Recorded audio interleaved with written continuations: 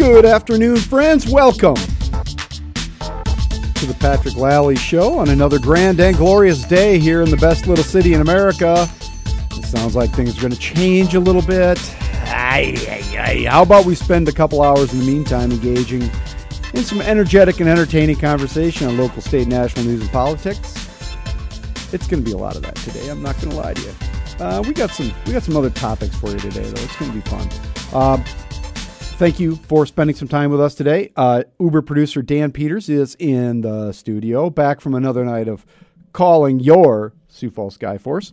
Dan, did we win? Knock, knock. 4-0. So you're not playing the game. Knock, knock. Who's there? Foreign. Foreign who? 4-0, baby! Thank you. Oh, man, I wasn't ready for that. I apologize. You're not the only one. I did that to about 3 or 4 people today, and they're like, what? Knock, knock. And so, then they had to catch on. So we won. We beat the Northern Arizona Suns. Yes, the Northern Arizona Suns by 10. Oh, well, that's good. No lead is safe in the G League, but 10's a good win. That is. Now, it's better than the 1-point job that they pulled on Monday night. With the scrum in the middle of the court and all that. That's the one. Yeah. Well, that's good news. Good news. Thanks for listening on your radio at Information 1000, KSOO, KSO.com, on the KSOO mobile app, or just following along on Twitter at P. Lally Show. We appreciate all that. You mentioned the snow. I want to talk about that in just a second, but this news broke today. I read it on SiouxFalls.business, the site of our friend Jody Schwan. And Woodward and Bernstein, the famed journalistic duo, both coming to Sioux Falls for the Bow Forum in March. That is fantastic. That's big news, man. I don't know that, I've seen Carl Bernstein. He does a lot of appearances. Bob Woodward shows up on it. I haven't seen them together for anything. They did some stuff on the anniversary of Watergate and that kind of stuff, but you don't see them together very often. So I think this is a big get for the Bow Forum over at Augie. Yeah, and they have pulled in quite a few headliners in their time. Yeah, I saw Desmond Tutu there. They had a couple of Bushes. Some of the Bush family has been in. Who else have I seen there? They get big names at the Bow Forum. Yeah, some world leaders have come in. Yeah, and now I can't remember any of them.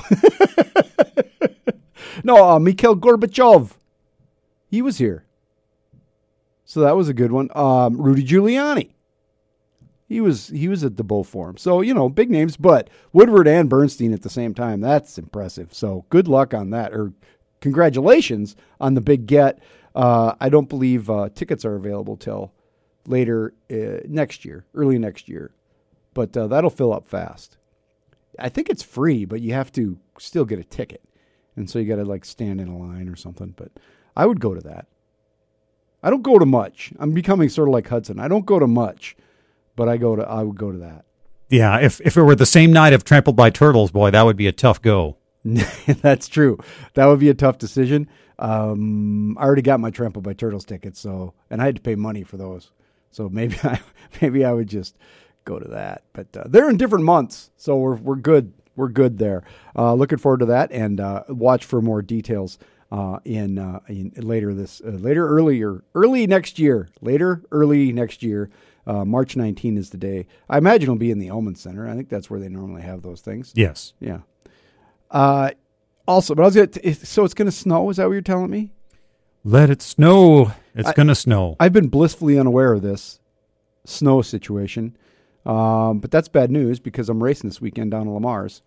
Well, that's snow tonight, but I think the snow will stick around because the temperature's not going to get above freezing.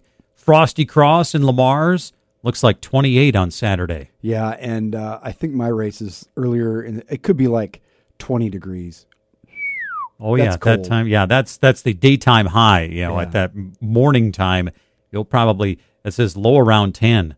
So it's going to be, Friday night low 10. So, you have to get the WD-40 out to loosen up those joints there, young fella. I've been training, so you can't, When it gets cold, you can still ride. You can commute, but you can't really train. So you got to get the trainer out. And, normally I would leave it. I have a very nice trainer. I'm very fortunate to have this computer-enhanced training system, the Wahoo. All right, the kicker, Wahoo kicker. And but I thought this year I'm going to put it in the garage. Because when you're inside and you're doing that, you just get so hot, because you're not moving, right? And the air's not circulating either. No, so you got to get a fan. You got to. So I'm like, well, I'll just go in the garage and do this. And I got it all set up out there. Got a TV out there. There's a thing called Zwift that's a interactive online training deal. You're out there. It's like like online gaming. Like all the. How the kids play the not the Minecraft, but the war games. What's the new one? Fortnite? Fortnite, yes. It's not even new anymore, but Fortnite, where you're playing against other people. It's just like that, only it's biking, cycling, and you can race and all this stuff. Anyway, so I got all that set up out there. Got a TV, got my computer, got music, and it's an insulated garage, but it's still cold. My toes, get cold. So last night though, I don't have cable. And you can't get every channel. So last night I watched a couple hours of PBS, and it was awesome. All right. Nature. So it was Tuesday or Wednesday night, so it was nature. Whole thing on big cats around the globe, endangered big cats and smart big cats. And it was an incredible show. And then Nova, which was all about these the federal guys, the military guys who travel the globe, trying to find the remains of soldiers. And these were mostly pilots, downed planes and that sort of thing. So it was diving but it was a fascinating show about how they find these remains of soldiers, from like World War II, right? And Vietnam, but World War II and Korea, and how they identify them. They go through all this. It's archaeology. They have an archaeology boat, and they're out there diving and finding remains and then trying to identify them from what the stuff they find. It's just amazing. Just blew me away. The modern equipment that we have today, yes, to be able to do that at such a precise level is just mind-boggling. And one of the fascinating things was, so they found a B-24 and then a B-17, all right? The B-17, of course, the Flying Fortress. I think that was the 17. And renowned for its ability to take a beating. And then these B-24s, which every time they find one, it's all crumpled up underwater. Like the thing would just bust up when it hit the water. B-17s, it's because they figured it out. It's because on a B-24, the wing is on the top of the fuselage. On a B-17, it's basically on the bottom, right? So that B-17 would have something to kind of float on and land. The B-24 hits the water and just splits in half right away. And that then more airmen survived, Army Air Corps guys, those B-17 crashes, especially in water. But they were also, when they would have to find them, they were also often in the plane. It was just fascinating. Went in so many different directions. That's what you get. And I could have watched some cop show, some CSI show, you know what I mean? And had fake sort of, investigation technology stuff. This was real stuff. Real life stuff that people are doing and exploring our heritage. Real stories about real people. It was impressive. Anyway, but my toes got cold. The lesson here is it's cold out in the garage, and it's cold now, and it's got to get better, right? We're not going to be in the deep freeze already. About in the middle of next week, it looks like temperatures will be back in the 40s. Okay, well, that's good to know. We got a great show for you today. Libby Screen of the ACLU of South Dakota is here. We have her in about once a month. We'll talk to her about the election and look forward to the legislative session in terms of how the ACLU is going to be working on protecting your individual rights and freedoms. Smart Cyclist is here for Weird Friends, and I'll have a P&L statement just after the next break. The topic, Enemy of the People. This is the Patrick Lally Show, Information 1000 KSOO. 320 on the Patrick Lally Show, Information 1000 KSOO, and yes, indeedy, we're getting closer to freedom. Yeah, I don't know what that means, but our friends the Bodines, bring us into the P&L statement today, in which we look through the news, look for things that interest us, pique our attention, anger us, give us great joy, and hope. Today, it is neither joy nor hope, and it rarely is these days, but, it actually is news about the news, as it turns out. And as you probably know, President Trump had a press conference yesterday following the election in which Democrats took the House back, and, there were a lot of claims and such, but one of the more interesting parts of it, and I watched this live, and it was disturbing at the time, and then it just gets worse. So today, this story comes out. Actually, the story came out yesterday after the press conference. And the headline at the New York Times is Trump bars CNN's Jim Acosta from the White House. President Trump took the exceedingly rare step of suspending the White House credentials of Jim Acosta, the chief White House correspondent for CNN, on Wednesday after an intense verbal clash at a news conference early in the day. During a testy session with reporters after Tuesday's midterm elections, Mr. Trump recognized Mr. Acosta for a question. Their exchange grew heated when Mr. Acosta repeatedly challenged the president's characterization of a Central American migrant caravan as an invasion. Mr. Trump responded by lashing out at Mr. Acosta, saying, "Honestly, I think you should let me run their country. You run CNN." It got ugly. And Trump said, "I think it's an invasion." And Acosta kept asking question, and he just got more and more mad. And then he told him to sit down and give the mic to somebody else. And then he called Acosta a rude, terrible person. You shouldn't be working for CNN. And then when Acosta tried to come back later to do a live shot, they took his pass. So he's banned. And that's bad enough, okay. And Trump called the press the enemy of the people again, which is just absurd. Absurd! But then Sarah Huckabee Sanders, the White House press secretary, who has also repeatedly clashed with Mr. Acosta during televised briefings at the White House, announced the decision, claiming falsely, that Mr. Acosta had placed, quote, his hands on a young woman who was responsible for giving the microphone to reporters asking questions. Her quote, "The fact that CNN is proud of the way their employee behaved is not only disgusting, it is an example of their outrageous disregard for everyone, including young women who work in this administration."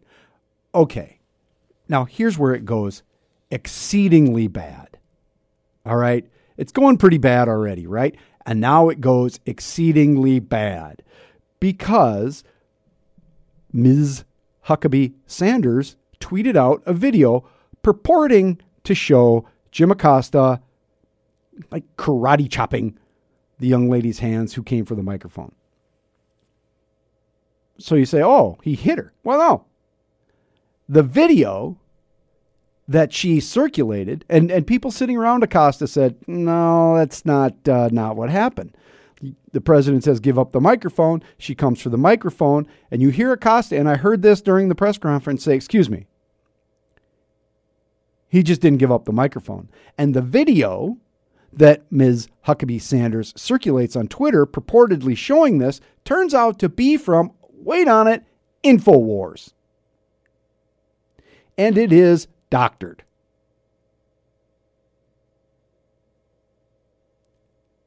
It is doctored video purporting to show a reporter striking an intern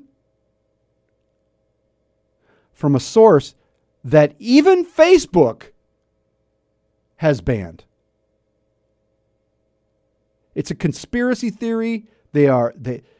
Why in the name of George Washington, Abraham Lincoln, Thomas Jefferson, and Teddy Roosevelt would you try and use doctored video as evidence against a reporter? Did you not believe that this would be scrutinized? Did you not believe that somebody would notice, that somebody would look, that somebody in the media would have the ability to tell whether or not a video had been doctored? Or did you not know, or did you just not care? For an administration that struggles so desperately with facts, that in fact just lies. This might be as bad as it gets. Because not only are you just not using the truth, you are twisting the actual truth to fit a narrative that does not exist. To impugn the reputation, and I'm sure Buck Sexton will come on after this program and talk about how Jim Acosta was slapping around an intern. Because that's how it works.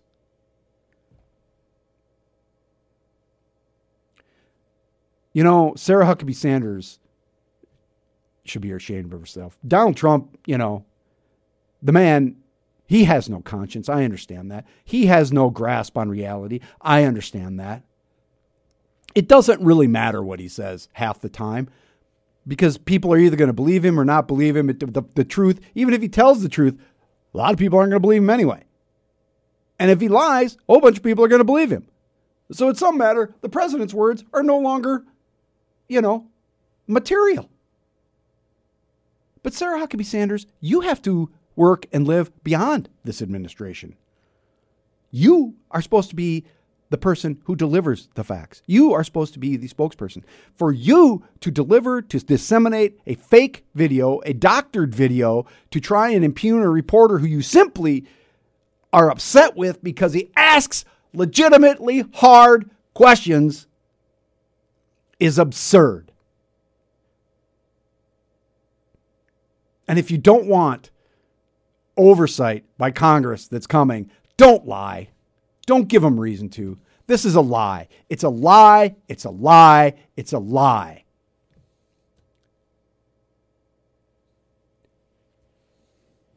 That's the bottom line on today's P&L statement. Agree or disagree with me, you can drop me an email, patrick@kso.com. You can get a hold of us on Twitter, @PLally Show. Coming up after the news and weather with Mr. Dan Peters. We got the smart cyclist, Michael Christensen. We're going to chat a little bit. We'll be right back. This is the Patrick Lally Show, Information 1000 KSOO. 3:35 on the Patrick Lally Show. A examination of local news and politics, an extended dance play version of bumper music. And we are here today for Weird Friends on a lovely Thursday afternoon with our good friend and regular contributor to this program, the smart cyclist, Mr. Michael Christensen. Mr. Christensen, thank you for coming in today. And thank you, sir, for standing up against the elements and riding your bike on this very chilly day. I rode 25 miles yesterday, and I'm headed for 25 miles today. Just nice out. Just urban. Just actually bike trail. So home to work, and then after work, I'm going the long way around, the rest of the way around the trail.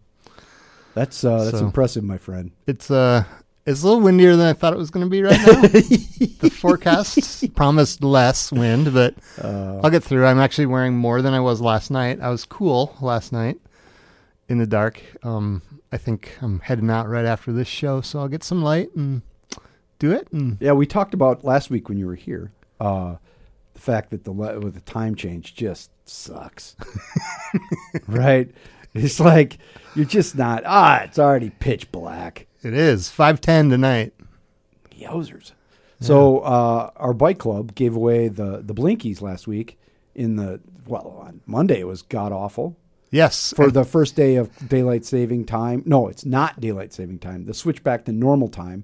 When we lose it, we just call everything daylight saving time now. Which is actually, that was Sunday, and so this is the first working day. Working day, yes. First commuting day. Yep. And so we gave away Blinkies and front and back Blinkies to folks downtown. And how'd it go? It went. It was a terrible day. It was raining. It was cold and wet. We learned that what we said was that next year, if we go out in pairs and just find people on bikes out there without lights, we might be able to grab some more people. But we're down there where there's some people who need lights, right? So we visited the banquet and the Dudley House and Center of Hope. Good. And so we managed to give them away. Disperse the lights. That's good. And again, thanks to our friends at Ace Hardware downtown. Yeah. Location for donating those lights. Yeah, they gave us 150 pairs of lights. That's awesome. Yeah.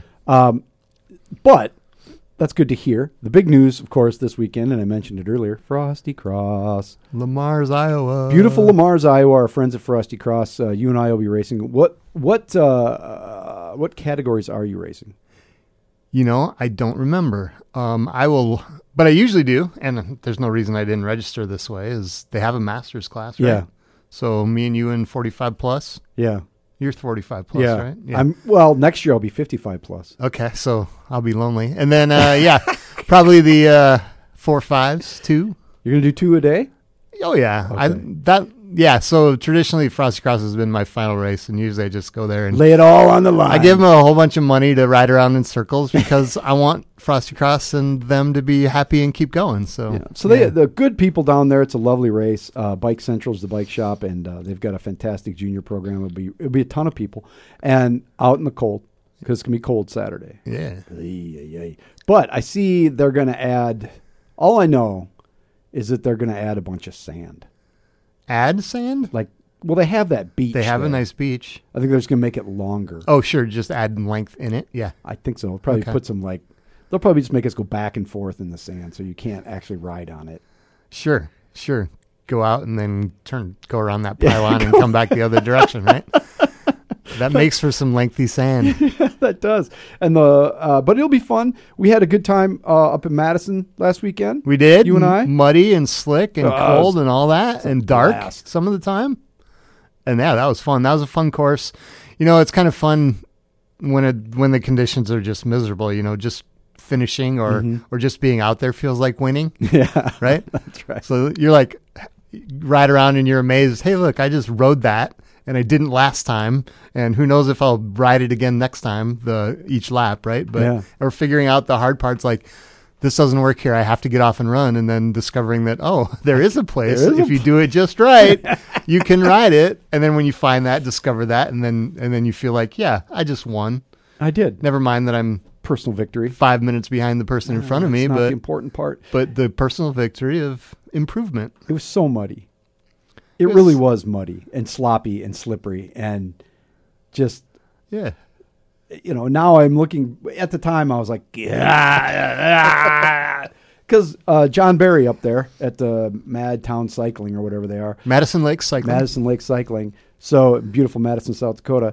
So he cuts a path through an abandoned cornfield or something. It would be a sunflower field, a field of sunflowers. So he cuts a path through an abandoned field of sunflowers, and you can imagine it's not smooth. Right. And it's also, when it gets wet, really muddy and really slippery. Yeah. But I did not crash in there, although I came very close. Yeah, no, yeah. So you're talking the bumps where the rows in the field are. Yeah. And then you're talking half stalks of former sunflowers. Yes. Which was awesome because you could actually get traction on those. Surprisingly. But then of course you might pick up a few and get it intertwined in your wheels and your gears and your chain. And so then you're tempted to stop to take that out, which you do when you actually do end up falling over at the next feature. You're like, okay, now's a good time to take that stuff out. It really was god awful. What was he doing? It wasn't even straight across the field. It was diagonally across the field. So these ruts were not even... They were they were not perpendicular to your wheels, and so diagonal. They were slick and muddy. So yeah, if you touch them just right with your wheels, you'd slip ever so slightly. Oh, we love it. We do love it. It was a great sport, and we had a great time. We did have fun. And your boy was able to win a race, so that was fun. Took home the 3-4-5 victory. That was good to see.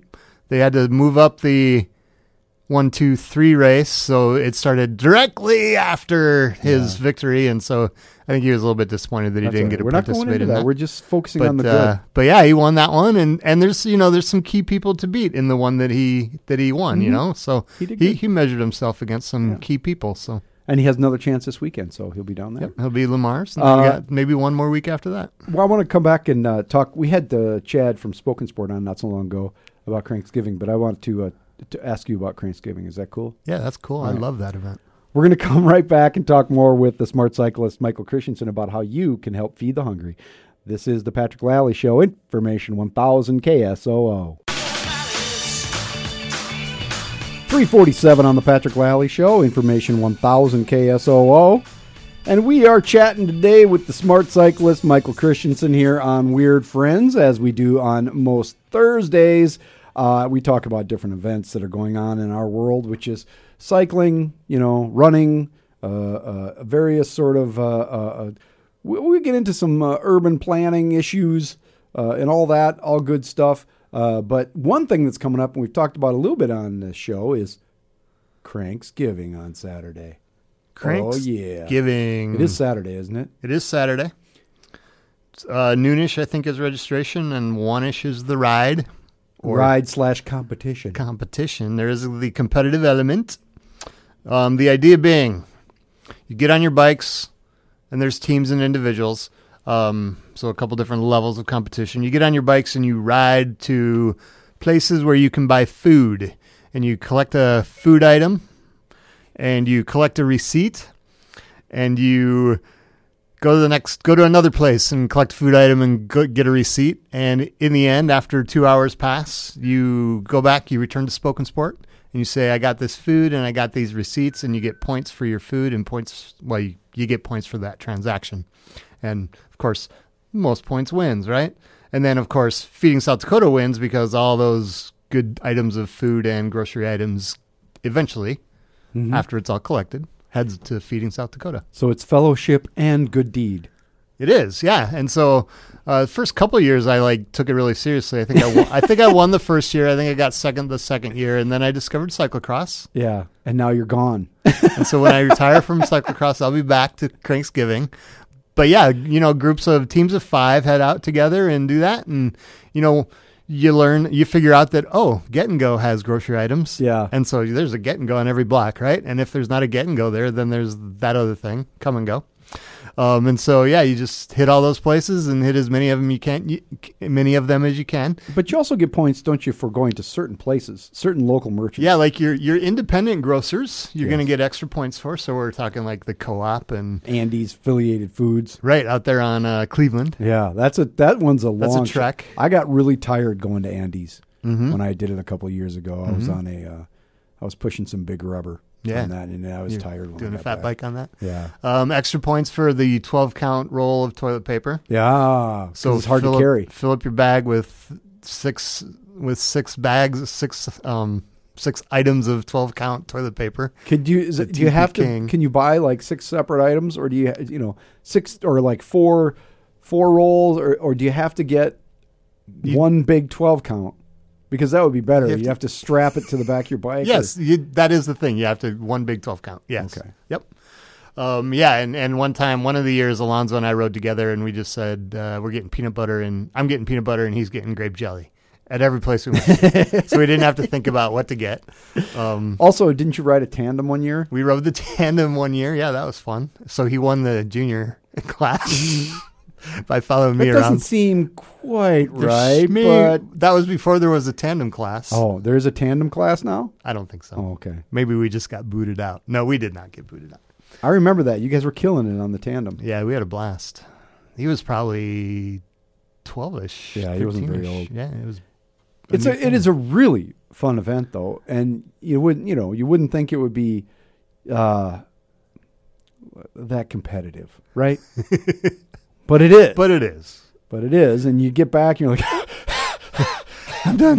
What did you? Here's my receipts. And you get points for social media postings. So you take your Instagram poster or Instagram picture and post that and tag it. And it's a really complex scoring system, and I'm not sure it's always tallied in an appropriate way.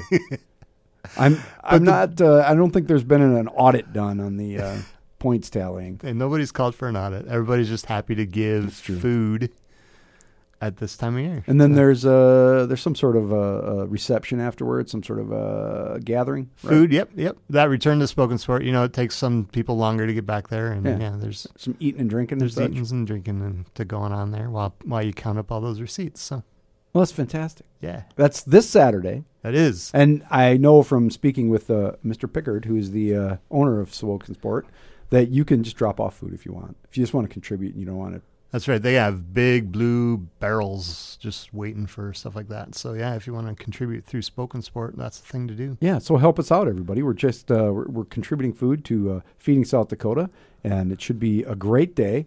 And, by noon, it won't be that cold. Yeah, and who knows? I mean, forecasts change anyway. It's too hard. Yeah, you can't. It's only Thursday. This is Saturday. They don't know. Yeah. They don't know. They don't know. It could be it won't be 70. No, it won't be 70. Do you know the forecast? It's high for that day? 28. Oh, that really, seriously, come on, that's nothing. But you know what it's going to be when we're racing at like 10 o'clock in the morning? Like, I think the overnight low, Uber producer Dan Peters was telling me earlier that the Friday night low is 10. Okay, so Saturday, it'll be cold. So the pre-ride and the first race or two will be cold in Le Mars. Yes, and it'll be warming up here in Sioux Falls. The secret there is to wear as much as you can on your little warm-up ride, and then just throw it all off right before the whistle, right before you start, and then ride, because it doesn't matter how cold it is. Once you start going, you get hot. Your body heat warms you up. Yep. Last weekend in Madison, it was fairly cold. It was 30-something, 38, 40. And my caps were just soaked with sweat. Yeah, you wore your normal summer gear. I had a thermal skin suit. Oh, that was thermal? Oh. Underneath, I was toasty warm. Okay. No. Yeah. So, anyway, we'll have a good time this weekend. If you want to show up at Cranksgiving, it's Saturday. Spoken Sport on Minnesota. The construction is over, so you can get in and out. Amen. Yay. That was a long construction, but wasn't every construction long this year? Well, I don't know. That one seemed particularly long. Okay. Those are some sort of conspiracy. Michael Christensen, he is the smart cyclist on Weird Friends most Thursdays. Michael, thank you very much for being here. See you next week. Coming up after the break here, we'll after the news and weather at the top of the hour, let me start over. After the news and weather at the top of the hour, we're going to talk to Libby Screen of the ACLU of South Dakota. Please join us. This is the Patrick Lally Show, Information 1000 KSOO. Cody,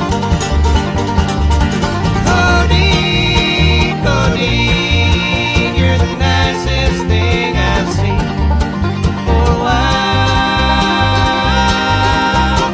3:58 on the Patrick Lally Show, Information 1000 KSOO. Coming up on Saturday, the Black, White, and Diamond Gala, 6 p.m. at the Minnehaha Country Club. It's a formal attire gala to benefit Family Connection. Guests, food and auction.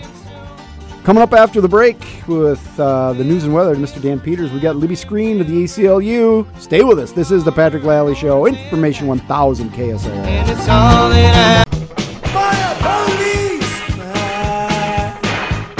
4:07 on the Patrick Lally Show, Information 1000 KSOO, and the familiar chords of Know Your Rights by The Clash. I play that because Libby Screen of the ACLU, Policy Director for the ACLU of South Dakota, is in studio with us again today. And Libby, thanks for being here. Thanks for having me again. The last few times you've been here, we've talked a lot about the election and your AG, Attorney General, information campaign, awareness campaign.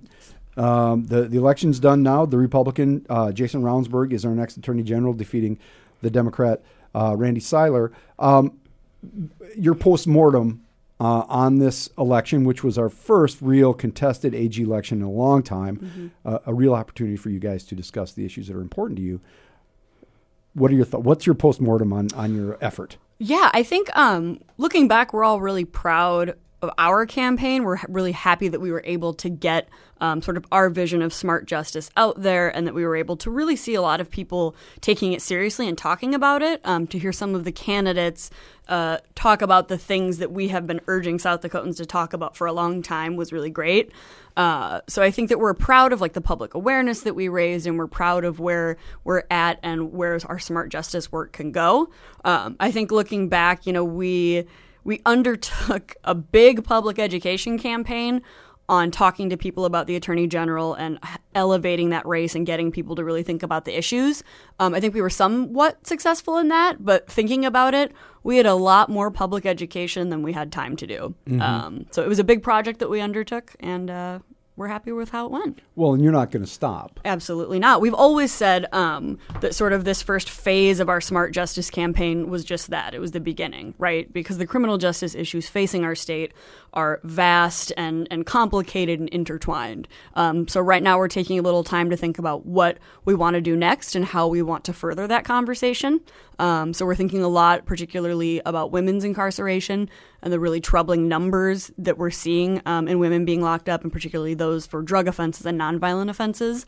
So I'm looking forward to digging into that a little bit deeper in the future. And of course, you as policy director will head off to Pierre nothing like Pierre in January. Yeah, beautiful. And begin with a new legislature, which, as it turns out, won't be that much different than the old legislature, but a new governor and a new AG and presumably a bunch of new department heads. If some of what Kristi Noem said in this campaign, particularly early on about wanting to see some turnover in Pierre, that will change the landscape quite a bit. Are you worried about that? Are you happy about that? What are your thoughts going into the Noem administration? I'm not particularly worried in the sense that the numbers that we had before and the makeup of the legislature has remained by and large unchanged, right? The personalities are a little bit different, but the party split, at least, is, I don't think that the Democrats gained any seats. I think it ended up balancing out. So from that perspective, it's familiar territory. They're still the closet caucus, meaning they can meet in a closet. Yeah, exactly. So a lot of that is familiar ground. I think there's always opportunity with new legislators to kind of talk to them about the issues and educate them a little bit and get that base level knowledge before they start voting on bills that are really critical to civil rights and civil liberties. So I like this time of year in that you can start to build relationships with people who are just really interested in learning. And it is a steep learning curve because there's just a lot of details, and every legislator can't know everything about every bill. Oh, absolutely not. There are too many bills. There are too many issues. And it's kind of fun to see, which legislators are really into some issues, right? Because there are some legislators who focus on things that I have absolutely no knowledge about, right? Ag and commerce. And I stay far, far away from that stuff because that's not my wheelhouse. But it's fun to connect with the ones who have an interest that kind of aligns with ours. When you look at some of the new legislators, particularly from the Sioux Falls area, are there some folks there you see who might be champions of your issues, who may be in line with what you think? Yeah, I think so. A couple of people who are kind of top of mind for me who won election for the first time are Erin Healy in District 14. I think that she has worked really hard, and I think that she has shown very much that she's invested in the community and wants to connect with people.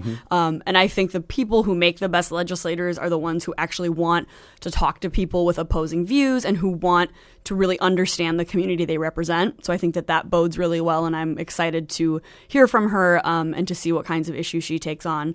Another one that I'm really excited about is Kelly Sullivan, who just won election to the House.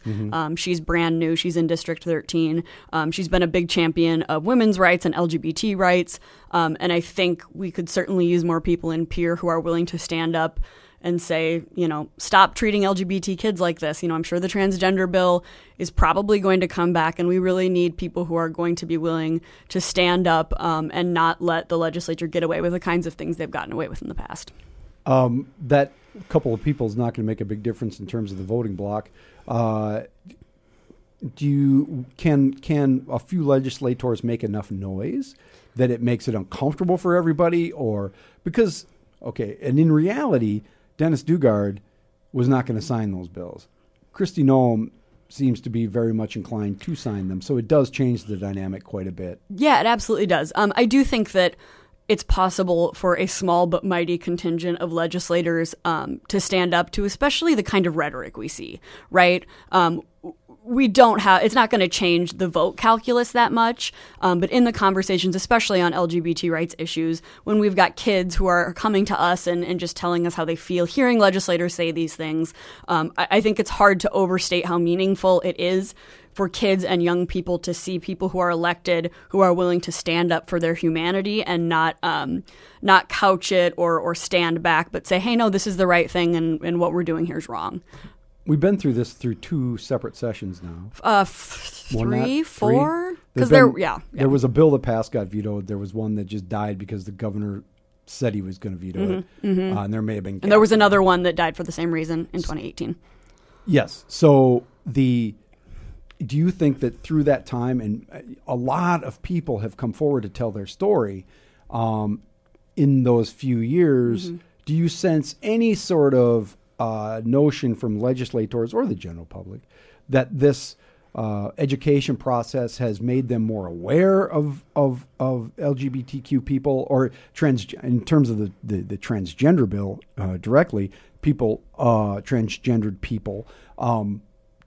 Do you think that there's been any change because of the broad and very vociferous debate? Yeah, I mean, I think there has been. I think for some people, it's been sort of a change in hearts and minds, right? I do think there are some people who have voted for these bills in the past that wouldn't vote for them now because they see it from a different perspective. I also think there's just generally a lot of fatigue. Mm-hmm. I think that people are sick of talking about this. I think we're sick of debating this. And I hope that sense really gets through. You know, these are not fights that I want to have. I don't want to go to Pierre and have to spend the legislative session fighting for the basic humanity of transgender kids. If they want to bring these bills and if they want to start this fight, we'll be there. But I think the general public probably is sick of it, and I know I'm sick of it. So, you know, fingers crossed that maybe it won't happen this year. Sure. Yeah, I'm with you on that. There'll definitely be a bill. It's a matter of whether or not our reasonable minds will agree that it's not worth it. I mean, they could shut it down in the first committee. That could happen. And it's incumbent on a lot of our Republican legislators to get that done. We're going to come right back and talk more with Libby Screen. She is policy director for the ACLU of South Dakota, and we always get right into the meat of things with Libby, and I appreciate that. We'll be right back. This is the Patrick Lally Show, Information 1000 KSOO.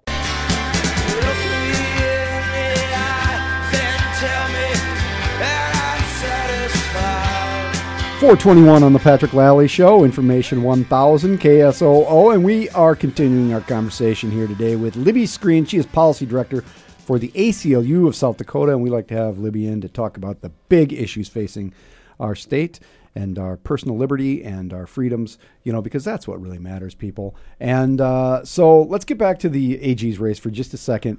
Now, you guys had your education campaign, but you weren't endorsing candidates.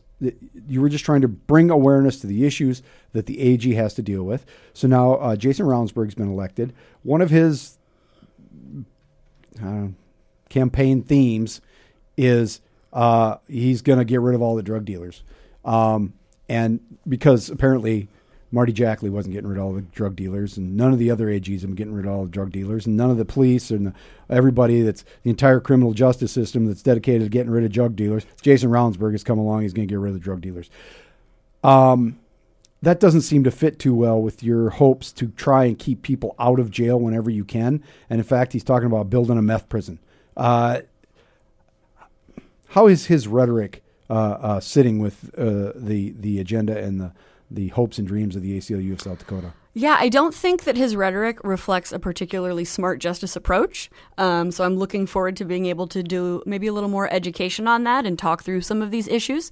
One of the things I'm also looking forward to is, you know, throughout campaigns and for all political offices, we hear a lot of generalized promises, but not a lot of details. Mm-hmm. And now that we know who our next attorney general is, I think it's time for us to hear a little bit more about these details, right? Because when someone says, I want to get rid of drug dealers, well, of course, none of us particularly want drug dealers all over the place, but that is something that our political leaders have been saying for decades and decades, and we've heard over and over again that getting tough on crime and tough on drug dealers is going to solve our problems, and the fact of the matter is that it hasn't yet. And if being tough worked, we would have solved this problem 30, 40 years ago.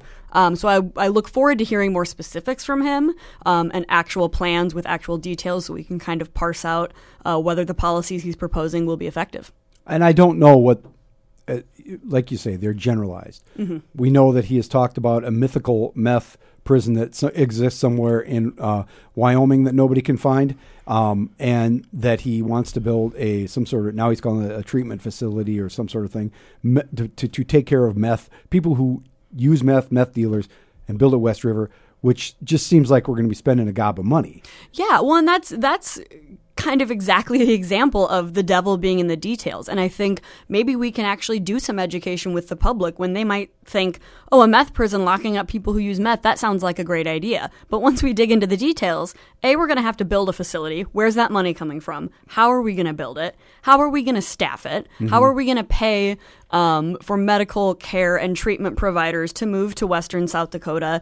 How are we going to find prison guards? All of that is a part of building a new facility, and if it happens, it's going to be incredibly expensive. And I think that that's a very good illustration of how these tough promises don't really pan out if you're fiscally responsible or if you want to be a good steward of taxpayer money. One of the things I heard Mr. Ravnsborg say, and as you say, we'll have to wait to see what the details are, but that everywhere he went, the sheriffs and the local law enforcement were telling him the judges were letting all the drug dealers out of jail. Yeah, I would like to see some evidence to back that up. One of the things that he has talked repeatedly about is the idea of eliminating a presumption of probation, right? Which was one of the big parts of SB 70 when that was passed in 2015. Which was a criminal justice reform package. Yes, absolutely. I personally think that's not a great idea, and I think, again, to talk about the details, a presumption of probation is a presumption, right? Judges can all the time overcome that presumption and say this person's dangerous or there's something about their record that makes me think that they're going to need to be incarcerated. But when we refuse to use probation as an alternative to incarceration, that's going to cost us way more money. So again, I don't know where we're going to find these dollars, but if he wants to implement stuff like that, we're going to have to pay for it. Yeah, and in fact, if the local sheriffs are all telling him they don't like the presumption of probation and they want to see more of these people in jail, they're going to have to build more jails. Yeah, they're going to have to build more jails. Because you can't send them to Sioux Falls. No, exactly. And I think that's something that, you know, both Minnehaha and Pennington County need to think a lot about as the biggest population centers. When we get tough on crime and start putting more people in jail, it's our local community that's going to be housing and paying for it. Which we're already there. I don't know if anybody's driven down North Minnesota Avenue lately, but there's construction underway adding another, $40 million addition? Something like that. A $40 million addition to the county jail, which is basically full of people with high percentages of people that have substance abuse problems and that have mental illness issues. Yeah, absolutely. That's who's in the county jail. So if you want to keep throwing those people in the county jail, that's fine. You're going to have to build one yourself because we're done building one here. Exactly. I don't know what they're going to do in Hand County. I don't know what they're going to do in Campbell County. I don't know what they're going to do in Bonham, or probably not Bonham. That's probably not a good example. But, you know, Meade. What are they going to do in Meade County? Yeah. Lawrence County. Okay, build your jails. You want to throw all the meth people in jail? Oh, wait. No, you want the state to do it. Now, this is just me talking. Libby is not, this is not her position. But Mr. Ravnsborg, as Attorney General, you have to come up with this plan. And you have to tell me where you're going to take my money from to do this. And we'll be right back to ask some questions of Libby Screen that she can answer instead of me just screaming at her. This is the Patrick Lally Show, Information 1000 KSOO. 4:35 on the Patrick Lally Show, Information 1000 KSOO. And we're talking here with Libby Screen, who is the Policy Director for the ACLU of South Dakota. We've been hitting all the hot topics. Oh, man. We talked about the meth, the very strange meth prison suggestion made by our Attorney General-elect. We talked about, what did we talk about the first segment there? What was it? Just smart justice. Smart justice, yes. So that was good. You guys were very active in the election with your Smart Justice campaign, but also with like Get Out the Vote, voter. You were very active in this cycle. Yeah. How did it go? It went really well. I think we really got some valuable insights, and we were able to do some really tangible things to help people. Leading up to the election, we pivoted a little bit. We were still talking about smart justice, but we focused very much on voting rights and educating voters. So we got some rides for people. We had our volunteers volunteer with us to give rides to the polls. And there were two cases that really stood out to me. One of the people who called needing a ride, her name, well, I guess maybe I shouldn't say her name. No, it was on social media. Her name was Etta. And she called us for a ride, and our volunteers went and picked her up, and she told them that she had just become an American citizen this year. Wow. And she wouldn't have been able to get to the polls without the ride, so they took her there. She voted, and afterwards she was telling them, I feel like I'm really an American now. Oh, man. Which, we don't get a lot of those kind of like feel-good stories. So that was amazing. We helped another gal named Jan on, who also had mobility issues, hadn't been able to make it to the polls in the past few elections. And she got her hair done for going to the polls, and she had her lipstick on, and we picked her up and took her there to get her vote, and she was just so pleased. So it was awesome to be able to do that kind of like, yay, democracy, truly like American living up to the best of our ideals kind of work. And that's great. That's wonderful. You don't get that. Let's talk about voter suppression. Yeah, less happy. So for the first time, we also did a local election hotline. We had our staff attorney sort of man the phone lines all day with the idea that people who were either had questions about the voter process or were maybe experiencing problems could call and get some advice. Again, this is the first time we've ever done that, so we didn't really know. Maybe you'll get 5 calls, maybe you'll get none, maybe you'll get 10. We had over 30 calls over a 13-hour span from all across the state. Our staff attorney, I think, was going out of his mind a little bit from 7 a.m. Central to 8 p.m. Central. Solid, he was on the phone. Was able to provide some information to people, and in a couple circumstances, he was actually able to get on the phone with the poll worker and their supervisor and explain why an individual voter had the right to a provisional ballot. And so because of his work and his intervention, that person got to cast a vote. It's kind of amazing, though, that the poll workers, bless their hearts, yes, don't have the full breadth of information available to them, or even the higher up on the ladder, that the people running the elections sometimes don't have a full understanding. Well, and I think that really shows how sort of intricate and confusing our voting laws are, and the fact that your ability to cast a ballot or get the correct information from the people who are there to help you varies widely on your county and your physical location in the state. We also found a lot of issues with people really not understanding the registration process, either people who thought they were registered and they may have been but got purged and didn't check that status before going to vote, which is something we really want to keep an eye on leading up to 2020, is the voter purging process. That's an area that's become highly contentious because, was it Georgia? Georgia had the Secretary of State who was running for governor and is likely to win, but is still very close, purged up to 6 years. Like, you had to have voted within the last 6 years. Yeah. You purged all the rest. Yeah. So that's something that people probably don't know is happening. They show up to vote and they're not on the rolls. Right? That's how that exactly. works? Exactly. We had one person who called our hotline who was kind of in a panic, and she was like, oh my God, I lost my wallet. I don't know what to do. Can I still vote? We let her know, yep, you just sign a personal identification affidavit instead of having an actual ID. And I think that this has really sparked a lot of interest from our staff in voting rights and kind of seeing the way the election played out, and a lot of the problems that were happening across the state has made us realize that we need to be more vigilant than ever to look out for these problems and to educate people on the voting process, because it is confusing and intimidating, and a lot of people just don't know how it works. And that doesn't even count the reservations where 4 wins, or 4 Directions. Yeah. 4 Directions is a group of lawyers and other folks who have monitors on the reservations. You're talking about people just everywhere else in the state, right? Because you don't deal with that very much because 4 Directions is there, right? Yeah, I mean, I think, as is the case with a lot of sort of these fundamental rights, civil rights issues in South Dakota, is there are a lot of problems and just not enough people who are working on them. So we try to provide the best coverage we can, but we're limited by our capacity and the number of our staff and the number of volunteers. And I think, there are other groups who are doing good work, but there aren't enough of us. So hopefully, we see more of a surge in individuals who are taking it upon themselves to try to remedy some of these problems that they see. We got a few calls from people who had said, oh, there's something wrong with this website. You guys should do something about it.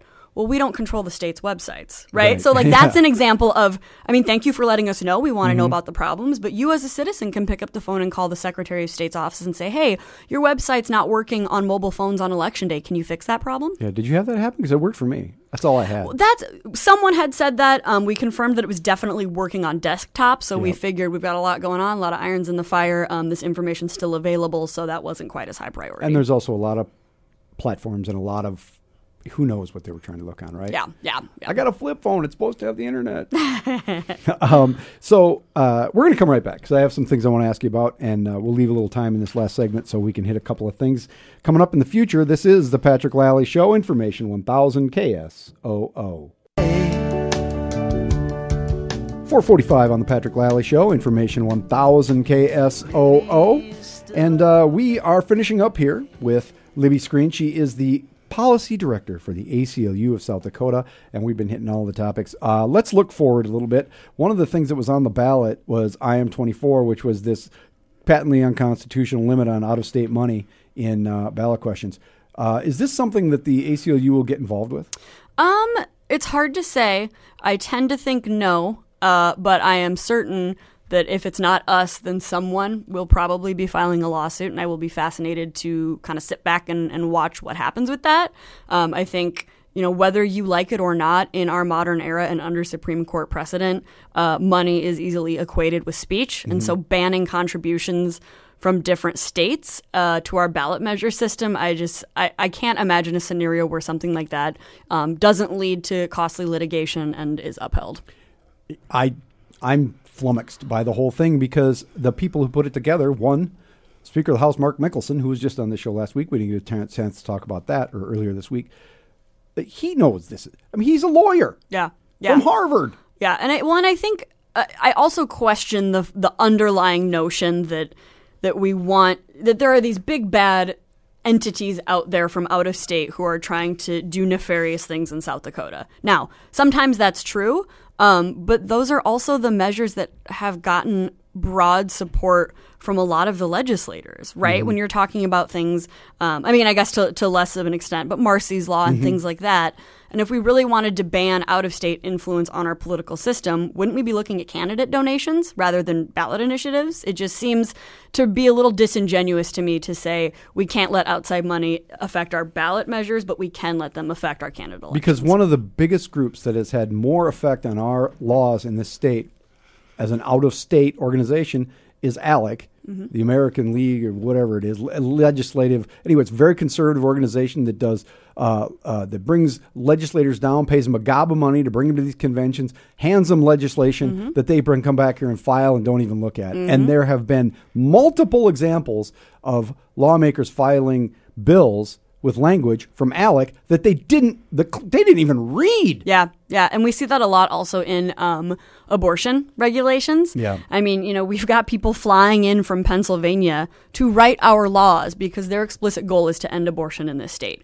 Those people aren't South Dakotans, yet we seem to be okay with that when it aligns with our interests, but anything else, we don't want that outside money. And I don't think that's workable, and I don't think that's the reality that we live in. And if you go down the campaign contributions to lawmakers, you can pretty quickly find a lot of out-of-state money. So if we want to talk about out-of-state money, let's go there instead of the ballot initiatives. Absolutely. It's fear-mongering at its worst, and it is patently unconstitutional and will lose miserably when it is challenged, and it will be. That's not Libby talking. That's me. Let's look at the legislature, though. Coming up, they come back there in January for the annual Free Food and Booze Fest. And what do you see on the horizon as big issues for ACLU and my personal liberty? Yeah, well, I think, like we talked about earlier, I think the LGBT rights conversations and fights are going to keep happening. I'm very interested to see what packages are introduced by the new, the new Attorney General, and all of those sort of committee bills that get introduced at the behest of the new governor's office and all of that. It'll be interesting to see what those policy priorities are. We'll be watching, obviously, very closely criminal justice bills, things that might walk back SB 70 or could try to, introduce harsher penalties or mandatory minimums. Those are things we'll be watching. Abortion rights are always a hot topic in South Dakota. I think we heard a lot about abortion during the campaign. So I'd be surprised if we didn't see more of that. And I think some of the transparency stuff might rear its head again. We're seeing more impacts of Marcy's Law. Earlier this year, there was an officer-involved shooting in Vermilion. And he invoked Marcy's Law. Yeah, the trooper invoked Marcy's Law to keep their name secret, which I think is really problematic. Now, the only way he could do that was because he actually they charged the person that he shot with assault, right? Because there had been a physical altercation. The person who was shot had attacked the trooper. So he was a victim. Yes. Yeah. You have to be a victim to invoke Marcy's Law. What I think is a really interesting sort of psychological experiment is the idea that at the moment that officer shot, we don't know if that officer was the victim or the aggressor. It was only after the fact, when DCI investigates and the Attorney General's office determines it was a justified shooting, that at that point that officer is cleared of being an aggressor. So it's kind of an interesting idea to think of the person who was shot as both the perpetrator and the victim, and how their rights may differ from, our government agent who is... And so that's something to watch, although Marsy's Law has been modified quite a bit by that vote in whenever that was, July. Yeah. So the Marsy's Law is big. The interesting thing about transparency is that coming in, Kristi Noem has, in my mind, she had a much better government accountability platform than Billy Sutton did, in that she very specifically says we need a reporter shield law. So I'll be interested to watch that. Do you have concerns about government transparency, or is there only one direction we can possibly go here, which is, did it get better? Yeah, I think we can pretty much go in one direction right now because our laws aren't ideal in South Dakota. They're the worst. Yeah. I'm saying it. They're the worst in the nation. Yeah. So, I mean, that's a little spark of hope. If we're going to see work on government transparency, it's probably not going to go in a worse direction. But if it does, we'll be there. Thanks. No, reporter shield. I was surprised. Yeah. Honestly, I was surprised to hear her say that. And it wasn't like in response to a question. She just said it. Yeah, absolutely. So clearly she had done some research on it, and I appreciate that. There's a lot we can do. And, I am 22, and then Amendment W, a W went down. I have always said that the greatest deterrent to government corruption, which we don't have corruption, we have some criminality on the outside of government, but the biggest deterrent to bad government is open records and sunshine. And we don't know yet what the governor-elect's broad thinking is on records, right? I mean, I haven't seen anything as far as I know, I don't have any particular insight into what specifics of the policies would look like. But hopefully they're good, Yeah. Well, it'll be very interesting to me, too, to see when Mr. Ravnsborg or the administration or whomever comes down with whether, if it's a mandatory minimum bill, I would think that the lawmakers in general are going to be very adverse to spending the kind of money that it's going to require. One would think so. That's going to be the overriding factor. I hope so. That's how we got here, right? Yeah. That's why we had SB 70, because the jails were full. Yeah, but I think we're hearing a lot of rumbling and a lot of talk on the part of some legislators that is not their primary concern. They want to be tough, and they want to lock people up, and they want to punish. So we'll see. Libby Screen, she is the ACL director she is the public policy director for the ACLU in South Dakota, and a frequent guest on this program. And I personally appreciate your work, Libby. Thank you. I appreciate yours. Coming up after the news and weather, not the news and weather, man, I am losing it. Coming up after this break, we'll tell you what's coming on tomorrow. Stay with me. This is the Patrick Lally Show, Information 1000 KSOO.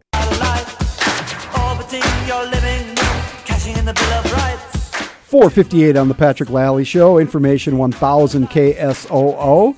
Starting today, I believe it started today out at the arena, the Dakota Angler Ice Institute, and it runs Friday, Saturday, Sunday.